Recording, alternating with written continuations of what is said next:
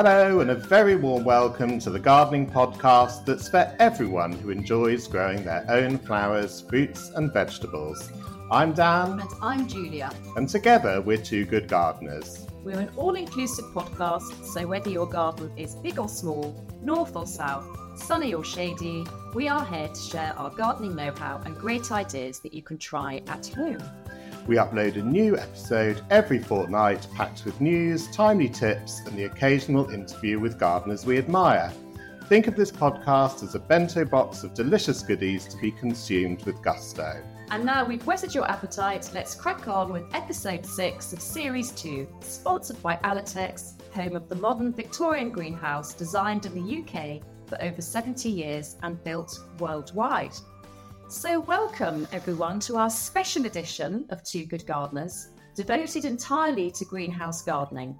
Many of us have a greenhouse, but do we really make the most of it all year round?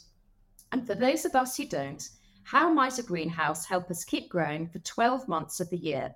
So today we've come to the headquarters of Alatex, the Rolls-Royce of greenhouses, to find out more. Nellie, could you tell our listeners a little bit about Alatex and how you became involved? Of course. Well, firstly, welcome to Alatex. Thank you. Pleasure to have you here. Thank you. It's a lovely day. Alatex is a family business. And Tom's father acquired the business for the princely sum of £1 in the mid-80s, I think. And after a short time, Tom got involved, took it over, and has been running Alatex sort of since the early 90s. So he's got over 30 years in.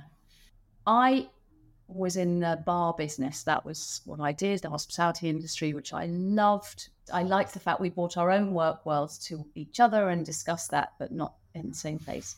And then we got married. I had our first child, Ruby, in December, late December. And by March, I was starting to get a bit twitchy. I'd only left my previous role 2 weeks before I had Ruby. And then I was starting to get a bit twitchy, and I started taking photographs because I could be self-sufficient. I could have her in the car. We were doing a new brochure.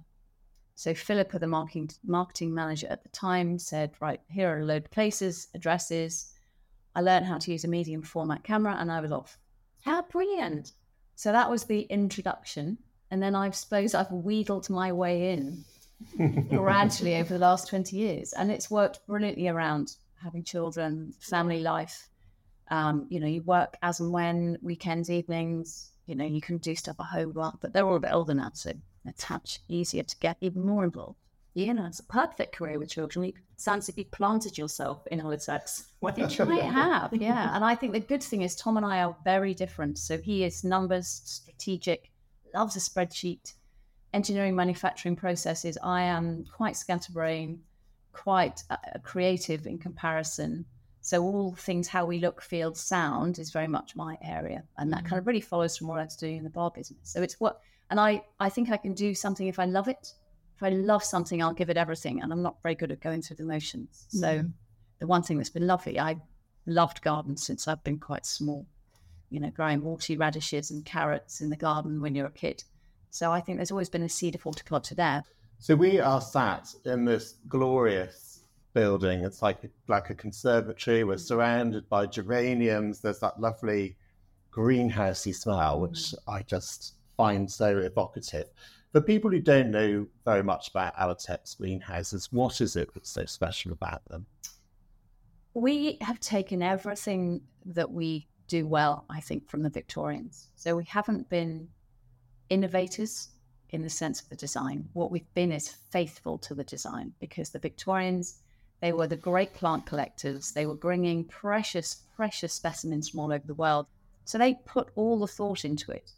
Things like maximum glazing, ventilation. Ventilation is often overlooked in a good greenhouse or conservatory, actually. And the aesthetics, the height of the top of the door compared to the eaves height. So you can't see here, but if you look at the greenhouse over there, you can just see the side of the lobby. The top of the door is always above the eaves of the greenhouse. It just looks right and that's what the Victorians did. There's the 45-degree roof pitch, as much as you possibly can, just gives you the optimum buoyant atmosphere inside. And some of the details, we've literally taken castings for vent gear and spandrels that the Victorians would have used and emulated them all in aluminium. So what we've brought to the party is modern materials, modern technology, making sure that it's a building that's going to last. So whereas sadly we are replacing lots of very beautiful timber Victorian greenhouses, because they've lasted a long time, a lot longer than some of the timber greenhouses that get put up in the last 20 or 30 years, which we've also been replacing. I think people, they live busy lives. I don't know that there's the patience in our lives to sand down the glazing bars on a greenhouse inside and outside, treat them and then paint them every few years, and using hardwood as well. I think some people cut corners and wooden greenhouses and maybe don't use right sort of wood. Well, we don't season wood either in the same way that they did. And also they used a lot of steel. And we do use steel. At the moment, we've actually got a greenhouse going to the States, and it's got a huge wind and snow load where it's going. So we have a steel frame, which we've had made because we don't make steel in our factory. And then that forms the solid structural integrity of the building. And then we make our greenhouse, so we have to, wherever we go in the world, we know exactly what we have to do from a weather point of view. So again, we bring technology to the table. We really pride ourselves not only on the beauty and the aesthetics, but also on the high functionality. So we said earlier on in the intro that, you make greenhouses worldwide. How do you ship your greenhouses to a different country? For example, the States one, do you send a team from here to go with all the equipment and the building materials, or do you use people in different countries to build? We put up our greenhouses. That's it.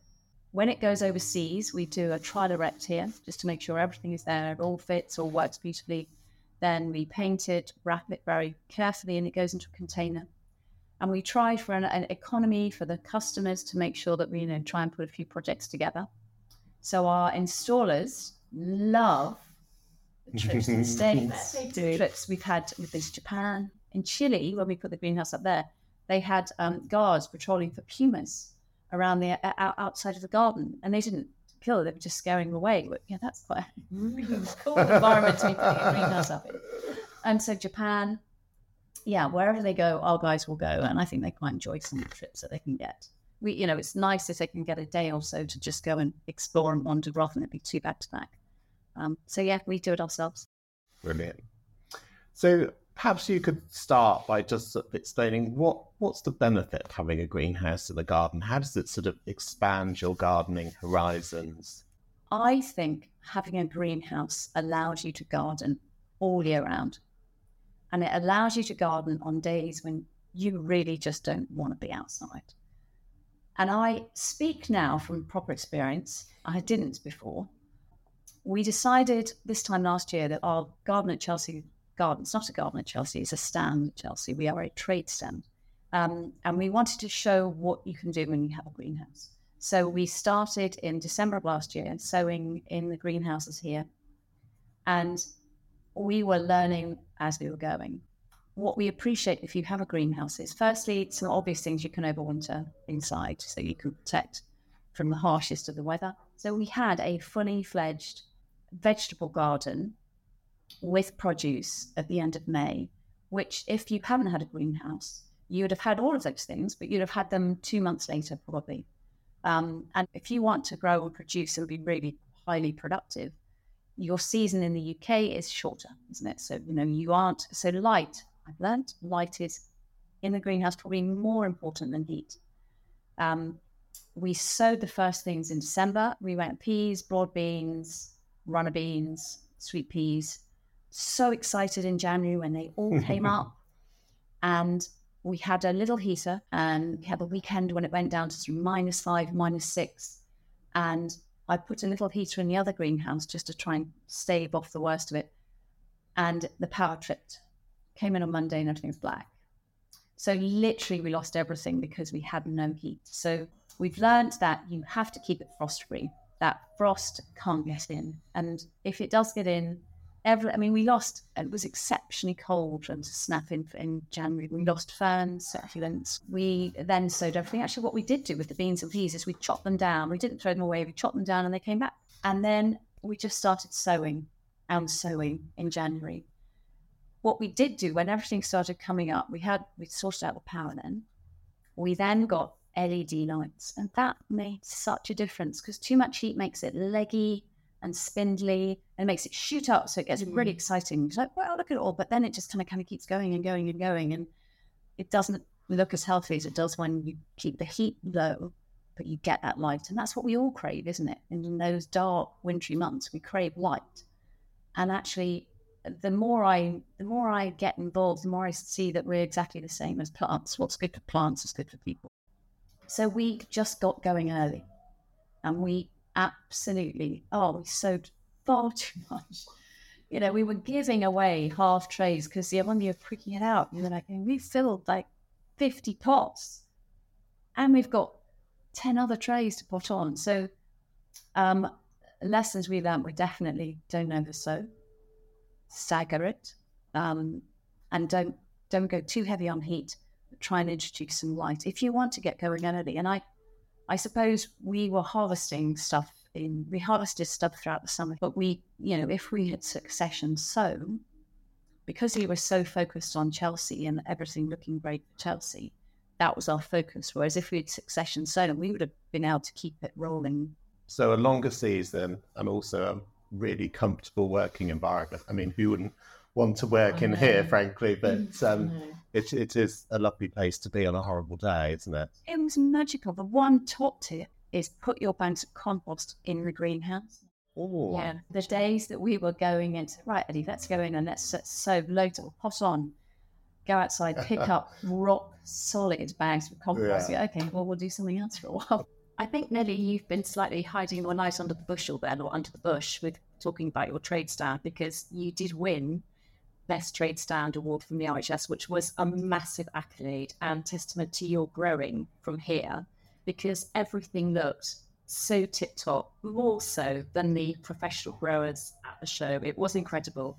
It's very kind, Julia. It really was. There was a lot of luck. What was really lovely about Chelsea this year was we did it. It was a huge team effort. A group of us went in March, I think. We did crazy sculptures out of whatever we foraged in the woods near them. So we used that to grow all the beans and sweet peas and everything up. We were trialing a few things, actually, which are really relevant. We were trialing some insulation. We trialed rainwater harvesting. And people got involved with planting. They got involved in doing some potting on here. And it was really a very big team effort. And you get onto that this year. And it was just lovely, actually. Felt like we'd created something that had real integrity, and it was a nice place to be for the week. So that's the sort of productive side of a greenhouse, I guess. What other uses do you see people making of the greenhouses that they buy from you? I think one word I haven't said yet that comes up every time we pop a greenhouse up, whether it's the full extent of Chelsea or something like the Country Living Fair, and there is a nostalgia, there's a feel. You sort of alluded to it earlier, Dan. They have a magic about them. And I think it's because you are surrounded by nature. And all the things, again, go back to what's good for plants is good for people.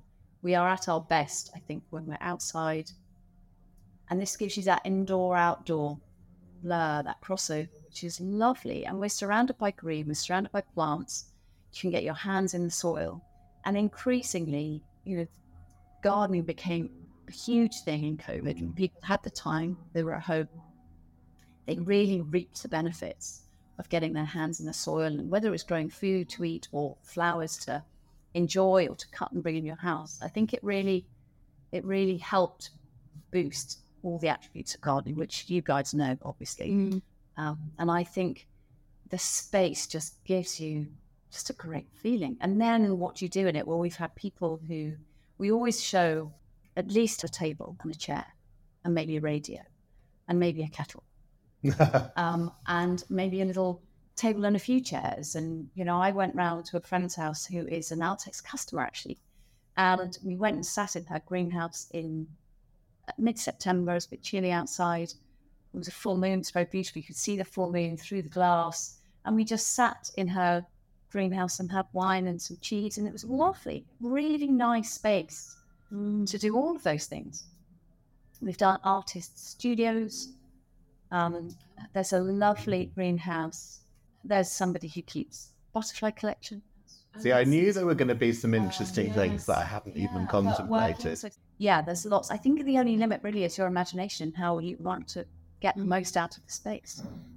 And as you say, the light just makes. I mean, I can see why people would want to work in one, because the light is just really sort of invigorating, isn't it? Yeah. Even on a cloudy day, and in January, February, when it was lashing down with rain, we were in there. We had the radio on quietly in the background. You can hear the rain, and you're still doing all of those things. How would our listeners maximize their growing use in a greenhouse for winter? So a lovely thing to be doing is bulbs. You can use your outside and the greenhouse, because if you buy like a really lovely little pot and you take them straight in the house, they just go boom, Boom, too much heat, and they'll go leggy, and then they'll flower, and then by the time you really want them all to be looking glorious, they've gone. You're supporting them with everything you can. So again, the greenhouse is a great place to sort of get them going. Buy the bulbs yourself. You don't have to go and buy them already in pots. You go and buy all the bulbs early enough, get them going in the greenhouse. And then you can kind of play a bit with them. So you can sort of be staggering them, put them outside to slow them down, bring them in. Then you can have a lovely succession rather than a hit at once. Salads you can be growing all year round, as you know, and there are hardier varieties that are better to grow in the winter. Potatoes, you can grow potatoes. If you have a raised bed particularly, you can get those going in, I think, September's the time. So you can be harvesting potatoes in December.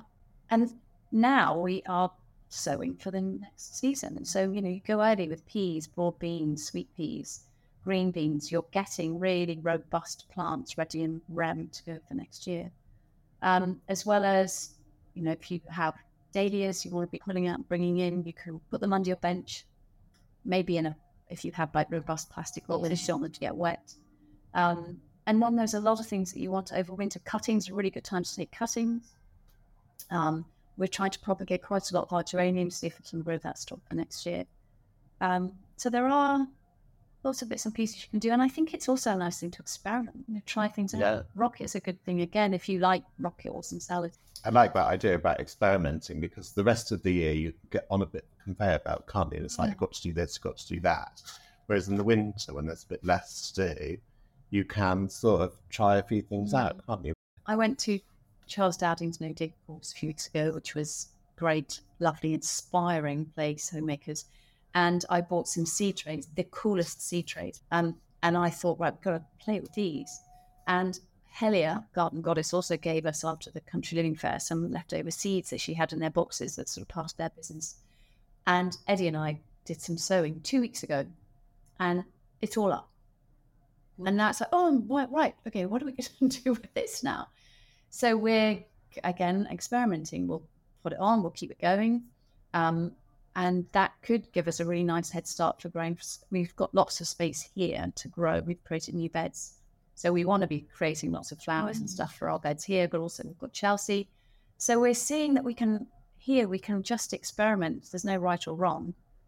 And we can grow stuff and make it work. I'm really interested in the heating question, because we've touched on it quite a few times. It obviously, clearly makes a big difference if you can heat your greenhouse. What sort of advances are being made now, given the cost of energy, as people are quite sort of interested in what it's going to cost them to run a greenhouse? What advances are being made in the technology or the way the greenhouses are used that sort of helps with reducing energy? I would say one bugbear is that this needs to be upstream for all of us, how we manage energy, because it's being made difficult for those of us, we all want to make the right decision, don't we? We all want to look at greener energies, but, we're not seeing that investment happening upstream. The first thing I'd say is, if you are going to have a greenhouse, get power to your greenhouse if you can. Even if you think, I'm never going to heat it, I'm never going to do anything, it's really sensible, because it gives you choices. You don't have to plug anything into it, but it gives you choices. What we used in the greenhouse there, which is about 5 meters by 3 meters, is one simple plug-in heater. And we just kept the setting low. We didn't want it to go any higher really than 5 degrees. It's amazing, the solar gain. So you're feeling it now. It lifts the temperature, even in January. So you want to work with the sun. Blinds always up in the winter, so you're getting as much as you can. So your ridge runs east-west. The front of the greenhouse is going to be south-facing, and that's where you want to be just getting as much of that natural sunlight in as possible. That will help the temperature. At Chelsea, the setup we had was solar panels on the roof of the little shed, and the solar panel capacity we had was enough to run a simple heater like we had here. So solar is a really viable way of running your heat to your greenhouse. We have Harry Heatings, one of our sister companies, run by one of our directors, because he is passionate about the mechanical and electrical side of a greenhouse. And this is particularly in the large greenhouses. You talk about greenhouses that are 20 meters long and are heated with a boiler house. And, we're looking at how efficient we can make this. So that's one end of the spectrum where we have these, if you see in Victorian greenhouses, these ornate floor grids. Yes, like Kew. And they're another nostalgic thing, but they also serve a real purpose. They house tubular fin heaters that are generally a wet, like the house wet radiator system that runs from a boiler. And that gives you your heat on a larger scale greenhouse. But also what it does is give you the opportunity for damping down. So in the greenhouse there, we would just water the floor in the summer just to kind of add a little bit of humidity into the environment. But depending on what you're growing in a larger greenhouse, you would literally put water in the little gullies where the heating pipes are to create humidity. And if you're heating greenhouses, well, now it's wintertime and it's a 10-foot climate in here, do you notice a high instance of pests and diseases? Because I quite celebrate the fact that it's quite cold at home and hopefully most will be killed, but everything looks perfect here. That's because we haven't got into that season. All our citrus have lived outside all summer. But when they go outside in sort of when the frosts have gone, kind of April, late April probably, they are desperate to get outside because and particularly here, so we are in this building we're in is double glazed. But the greenhouse, everywhere, because you get damp building up inevitably over the winter, you need to try and keep the greenhouse environment drier in the winter and then correspondingly a bit more moist in the summer. So pests in the winter, you just do have to keep a real eye on, and hygiene, because they will hide away. Yes, they can do a lot of damage. Yes, I love that point because I think there's quite a tightrope that gardeners tread now, because there's obviously a lot of talk about leaving things alone, particularly outside, log piles, leaving your leaves, not cutting your lawn. But I think the greenhouse is still one place where sort of hygiene is still relatively important, because it is, after all, a sort of artificial environment, not a natural one. And you're creating life all the time in the greenhouse, in theory, and sustaining life, aren't you? And then putting it out to the garden. So it's almost like it's sort of this, this little engine room of sort of creation, and then go and plant it out. And, you can do that all year round. And it obviously everything slows in the winter. But the pest journey we had, definitely anything that's dying or dead, you want to remove it. So you're keeping everything that's in there as healthy as possible, and doing pest checks. So if I look at spring this year, when we were full, packed to the rafters, the pest check took ages every day, because literally we were turning up pots, looking to see if we had slugs, snails, and they could decimate. And, on a high shelf, if you hadn't done a check, come in on Monday and, half of them were being munched. And we don't do anything, we just throw them out under the hedges or wherever, and, assume that they'll either come back or the birds will have them for lunch, or... But a natural way round. We did put the aphids really arrived this spring, and suddenly it's like, look, loads to eat. So we tried sticky tapes, and we tried quite a lot of natural slug repellents, ground coffee, eggshells, and wool. So always just trying and experimenting, and it's a good environment to do that. Yes, because winter used to be a good time to do greenhouse housekeeping, as in clear everything out, clean everything, and put it all back in. But as Dan said, extending the seasons is quite hard to do that. I think Alatex, do you offer services, do cleaning, and do you recommend that twice a year or once a year, or do you? I think once a year is fine, but giving it a clean is a good idea, because it is about limiting pest buildup really more than anything else. And if you get, if there's too much on the windows, you're going to limit UV light, so you want to keep glass as clean as possible.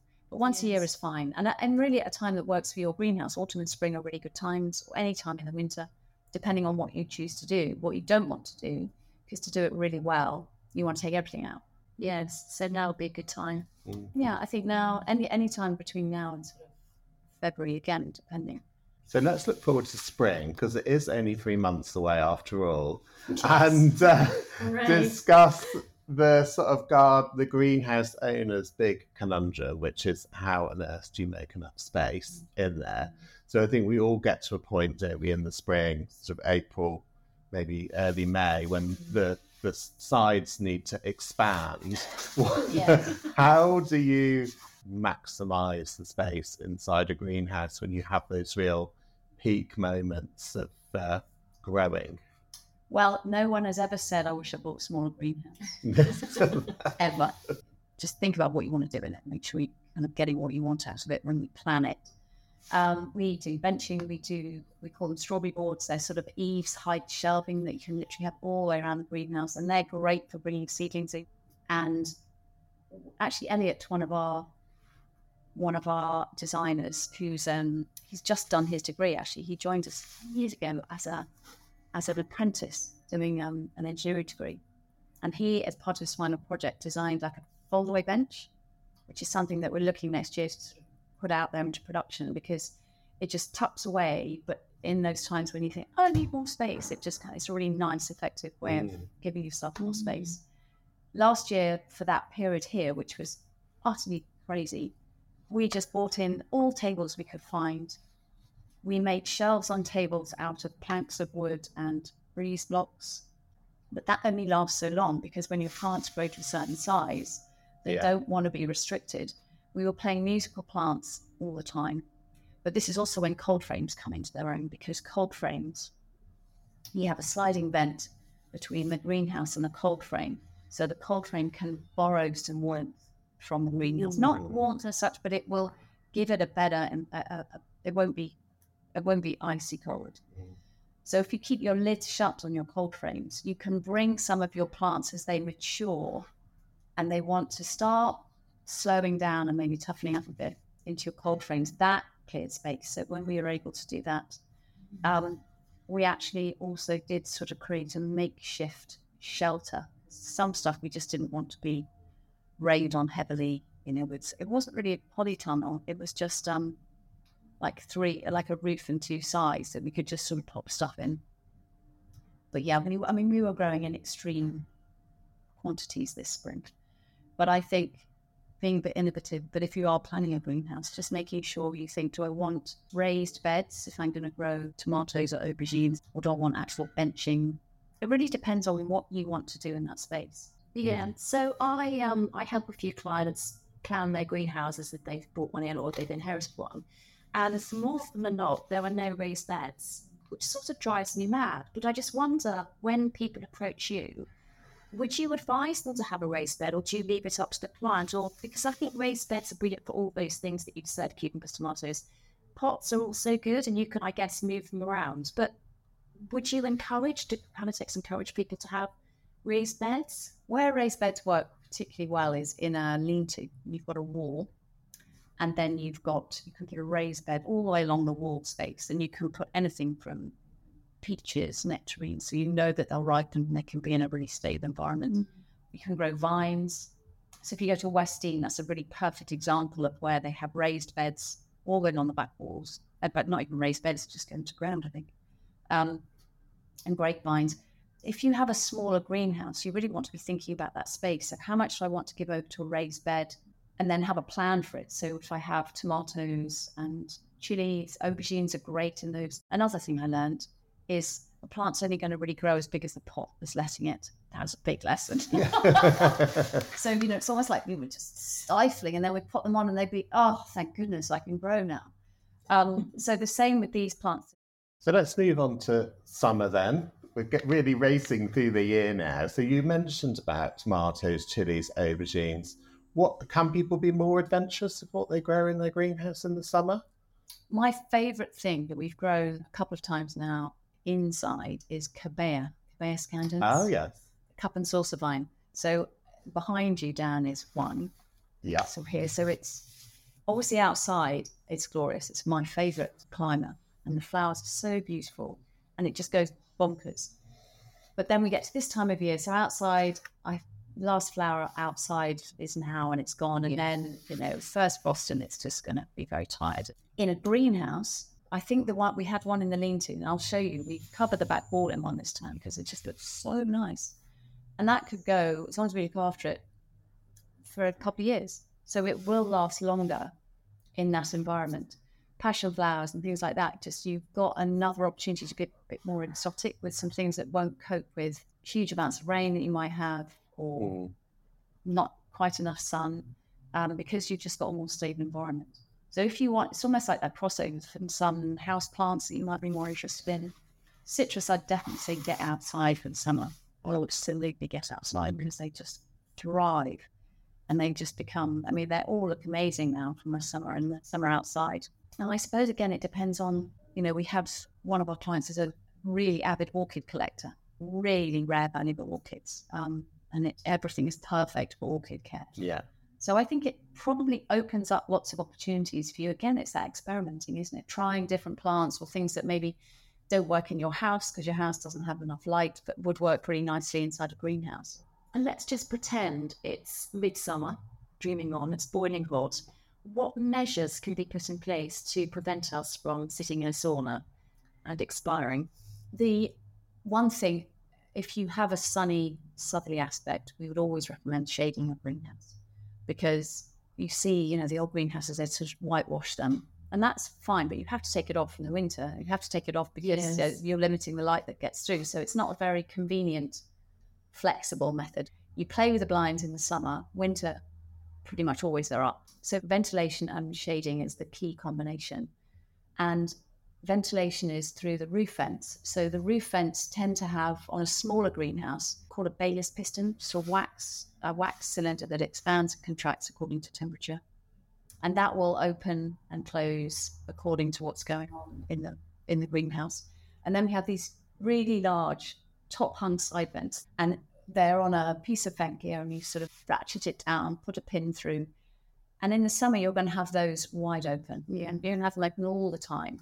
And what happens is then you get this natural chimney effect, because as the hot air escapes through the roof vents, it naturally draws cooler air in through the side vents. So you're always having this continual air exchange.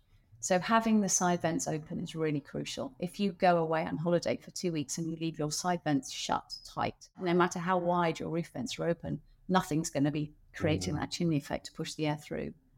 So from your point of view, the only thing you have to do is decide where you open your vents to, and the rest will take care of itself. In the summer, we literally have the doors wide open all the time, and we have our shades on the outside. Lots of people say, why are they on the outside? So, well, that's where the light and heat come through the glass. They're in the greenhouse, so you're kind of trapping them. So it just makes perfect sense to us to put them on the outside of the greenhouse, and then you play with those at will, because there were definitely times in the summer where we'd have the blinds always up, and then the minute you get a hot spell, blinds down.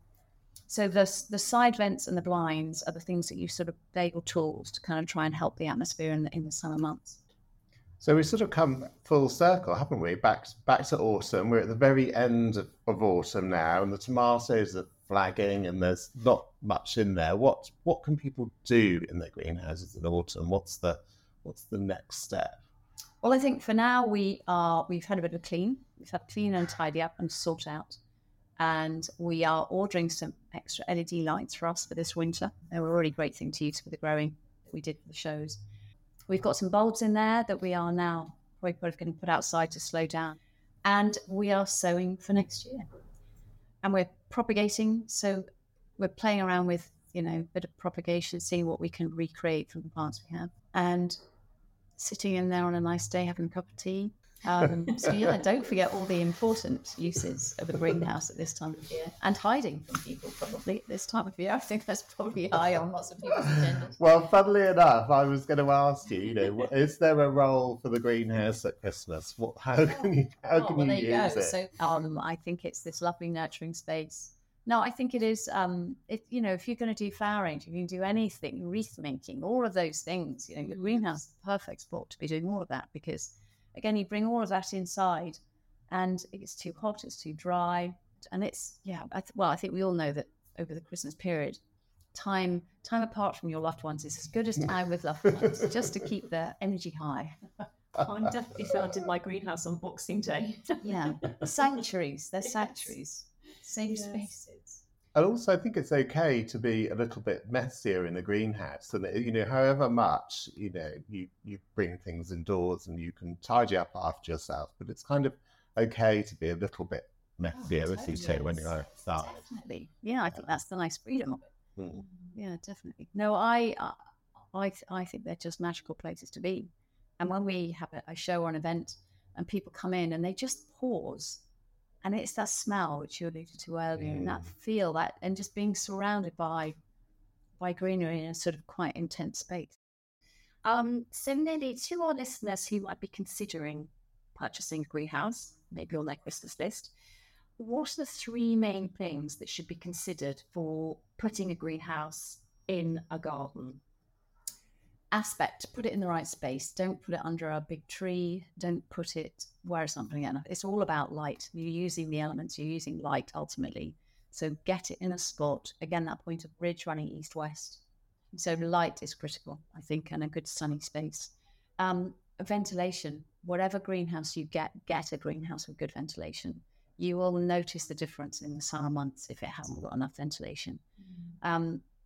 And really think about what you want to do in it, because just going, oh yeah, I'll go and get a greenhouse and it'll be 6 by 10 and I'll just pop this in it without the thought, often, that buyer's remorse, not that buying the greenhouse, but of not thinking it through.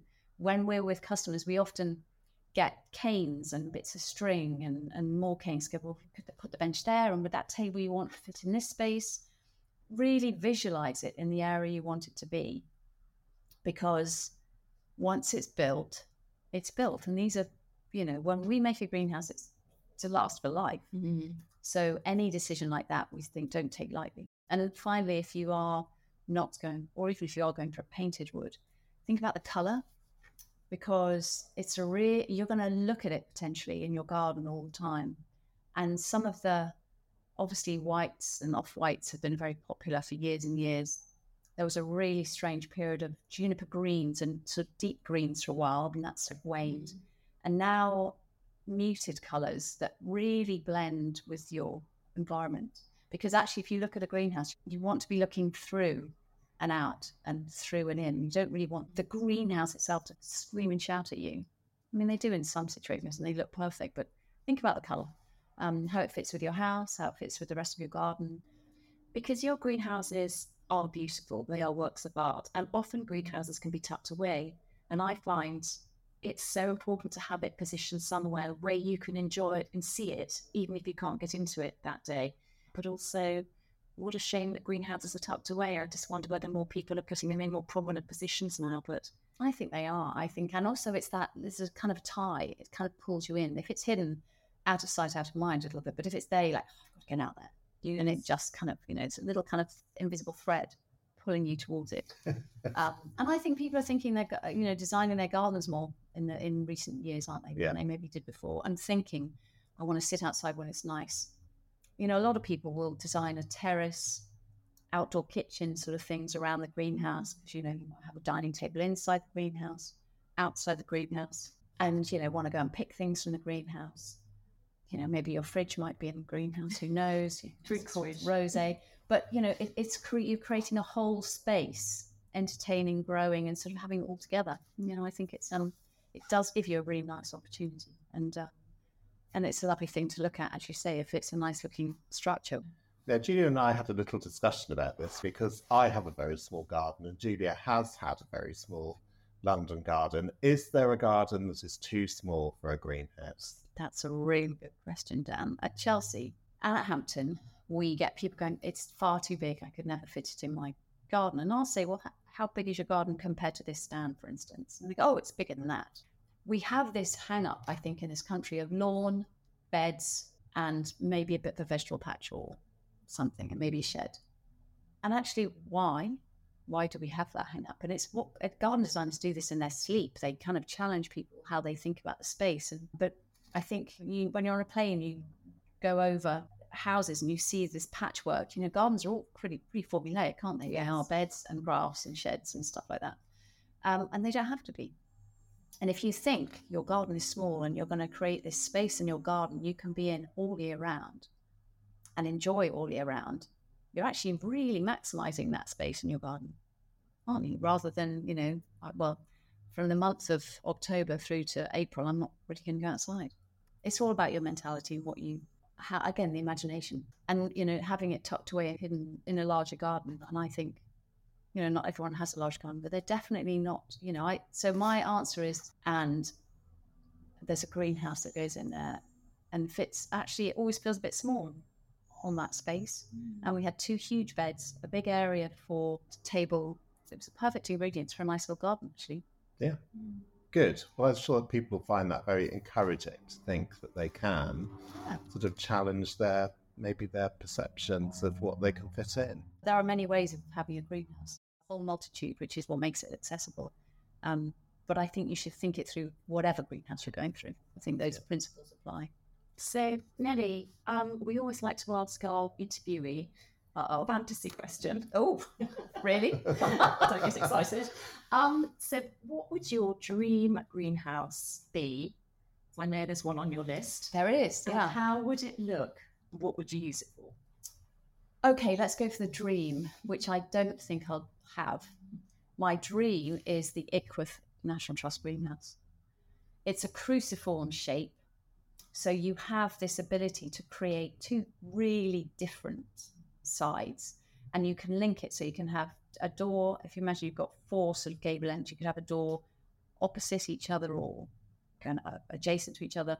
I'd have it smack bang in the middle of the garden. This is if I was totally redesigning the garden, which I'm not. It's fantasy. It's a fantasy. Yeah. So I'll have this beautiful flower-filled garden on this side of it, and you'll go in and there'll be a beautiful dining table. Think Petersham Nurseries vibes. Yeah. Go there. Yeah. That'll be the right-hand side. There'll be a cabinet with a fridge and a freezer, so it's got nice ice, so you can have entertaining all year round. And then on the left, an absolute mad haven of plants. I'll have a cabbage growing all the way around the ceiling. I'll have candles, and it'll just be packed all year round. And then you go out the other door into my vegetable garden at the back. Can I pick who I'd like to be my gardener? Yes. Oh, yes. Go on. So it's a cross between Stanley Tucci. Oh, no, he can be inside the greenhouse making the cocktails. Good plan. That would be perfect. And then no, let's not go there. Well, I think, maybe if you extended the invite, Stanley Tucci would come. Yeah. Come and make cocktails in the greenhouse, Stanley. Yeah. I think you've just talked about the most perfect next Chelsea Flower Show design. One greenhouse suits all. Yes, absolutely. But no, in reality, I'd probably do just a small version of that. Lovely. Still welcome. So, Nellie, thank you so much for having us here at Alitex. I've learned so much from you in the last 45 minutes or so. There's so much that I didn't know, and that little trick about having the air going between the cold frame and the greenhouse, all that sort of thing. These sort of things will stay with me. So thank you very much indeed. It's been a pleasure, and we hope that our listeners have got a lot out of learning how they can use their greenhouse through the year. So thank you very much, and thank you also for your sponsorship of our podcast, which we are very grateful for. We are. We wouldn't be here without you, so thank you. Pleasure, and thank you very much for trekking over to Hampshire to see it. It was a pleasure. Always a treat to come here.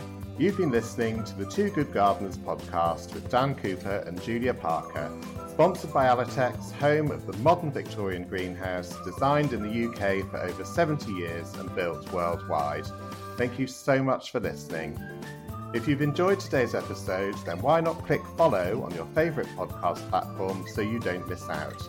Leaving a rating or writing a review will help us reach other gardening enthusiasts like you. We'll return here with a freshly prepared smorgasbord of delights in a fortnight.